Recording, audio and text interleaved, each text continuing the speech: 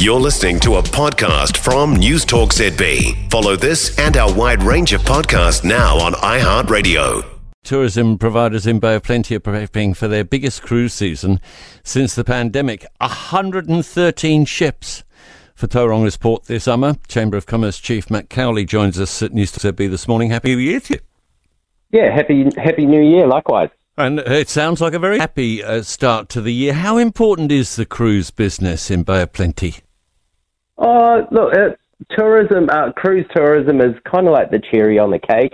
We are primarily a domestic tourism market. You can tell that by its peak season at the moment, and all a bunch of Auckland and Wellingtonians have made their way into Tauranga for New Year's festivities and Bay Dreams. But having the cruise market here, doing a lot of stops, it is a magnificent sight. I tell you what, it's a lot of locals really enjoy walking around the mounds, seeing the ships come in and out, and having fish and chips down in Pilot Bay. Yeah, it's a great sight. They are quite impressive, aren't they? Those monster. I don't think I want to be on one, but they are quite impressive to look at. Are the passengers good spenders? Yes and no. There's obviously it serves a type of market which is quite inaccessible.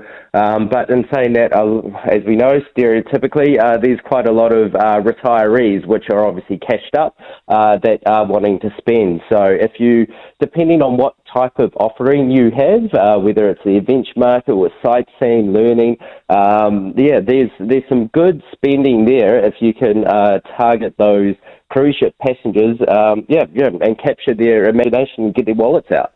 I guess some of that marketing's got to be done on the boat before they actually arrive, because they're only staying a night or 2 nights. Yeah, and some of it needs to happen when they make their cruise ship purchase as well, and that's what Tourism Bay of Plenty and a whole bunch of tourism operators are getting very savvy at, with combining shows, talking to the agents, as well as a lot of social media and very clever advertising.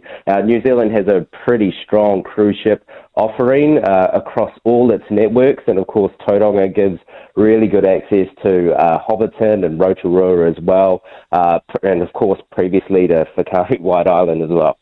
What's the goss around town about how summer will turn out this year in terms of activity, in terms of numbers?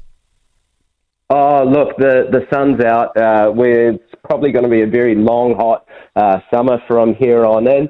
I think it's going to be potentially a record setter, given the tourism numbers and the catch-up of demand and people wanting to come here. So I think everyone's pretty excited. Yeah, it's probably a beautiful blue sky if you look out the window. 14 degrees, clear and sunny for you today. I hope you have a good one. Thanks, Matt.